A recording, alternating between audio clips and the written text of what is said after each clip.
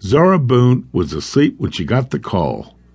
She had been suffering from a nasty cold for the last 3 days and finally decided to call in sick that Friday morning to hopefully give her body time to recuperate so she can enjoy the weekend with her husband and daughter.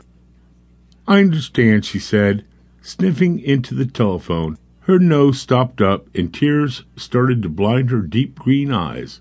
She just seemed so healthy, so full of life, last time I saw her. Sarah realized guiltily that it had been almost a year ago. She'd been too busy with her family and job in Arkansas to visit the woman who had taken her in when both her parents had died in a car crash. The woman who had nurtured and raised her from just before the age of 6. "I'm sorry for your loss, ma'am." The deep voice that identified itself as belonging to Hancock County Sheriff Lyle Brady said for the 3rd time in as many minutes. Lucille Brennan, her 75-year-old grandmother, had apparently died in her sleep. One of her neighbors found her when she missed a breakfast date and immediately called 911, but the paramedics had been unable to revive her. She was pronounced dead at 8:15 this morning. "Thank you, Sheriff," she heard herself say, almost by rote. "I'll catch a flight out as soon as I can and hopefully be there tonight or tomorrow morning."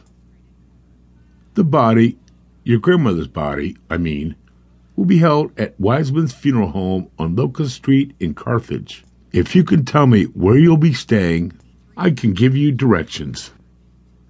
"I grew up in Carthage. I know where it is." She knew exactly where it was. The Wisemans had handled her parents' funeral when she was just a little girl, and the big funeral home, 2 stories worth, was just down the street from where her grandmother lived. At least, she wouldn't have far to travel.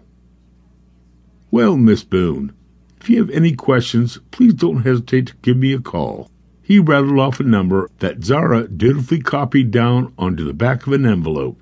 And again, "I'm so sorry for your loss." "Have a nice day," she said, folding the envelope and tucking it into her purse. She hung up, staring at the telephone. Have a nice day? Had she really just said that? She shook her head. He had called to tell her that her grandmother had died, so why the hell should she care what kind of day he had? Zara's grandmother had drilled into her the need to be polite even in the face of tragedy, and she supposed such niceties would always stick with her, like so many of the woman's lessons and her stories. Oh, the stories she told.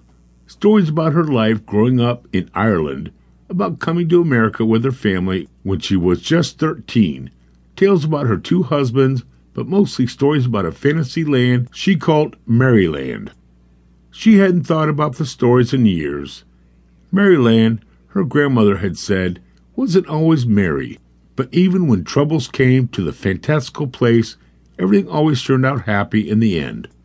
The stories began the night of Zachary and Sarah Boone's death. Grandma Lucy held her all night, doing her best to comfort her crying, weaving tall tales about majestic knights and great wizards in this wonderful, terrible, beautiful land called Maryland.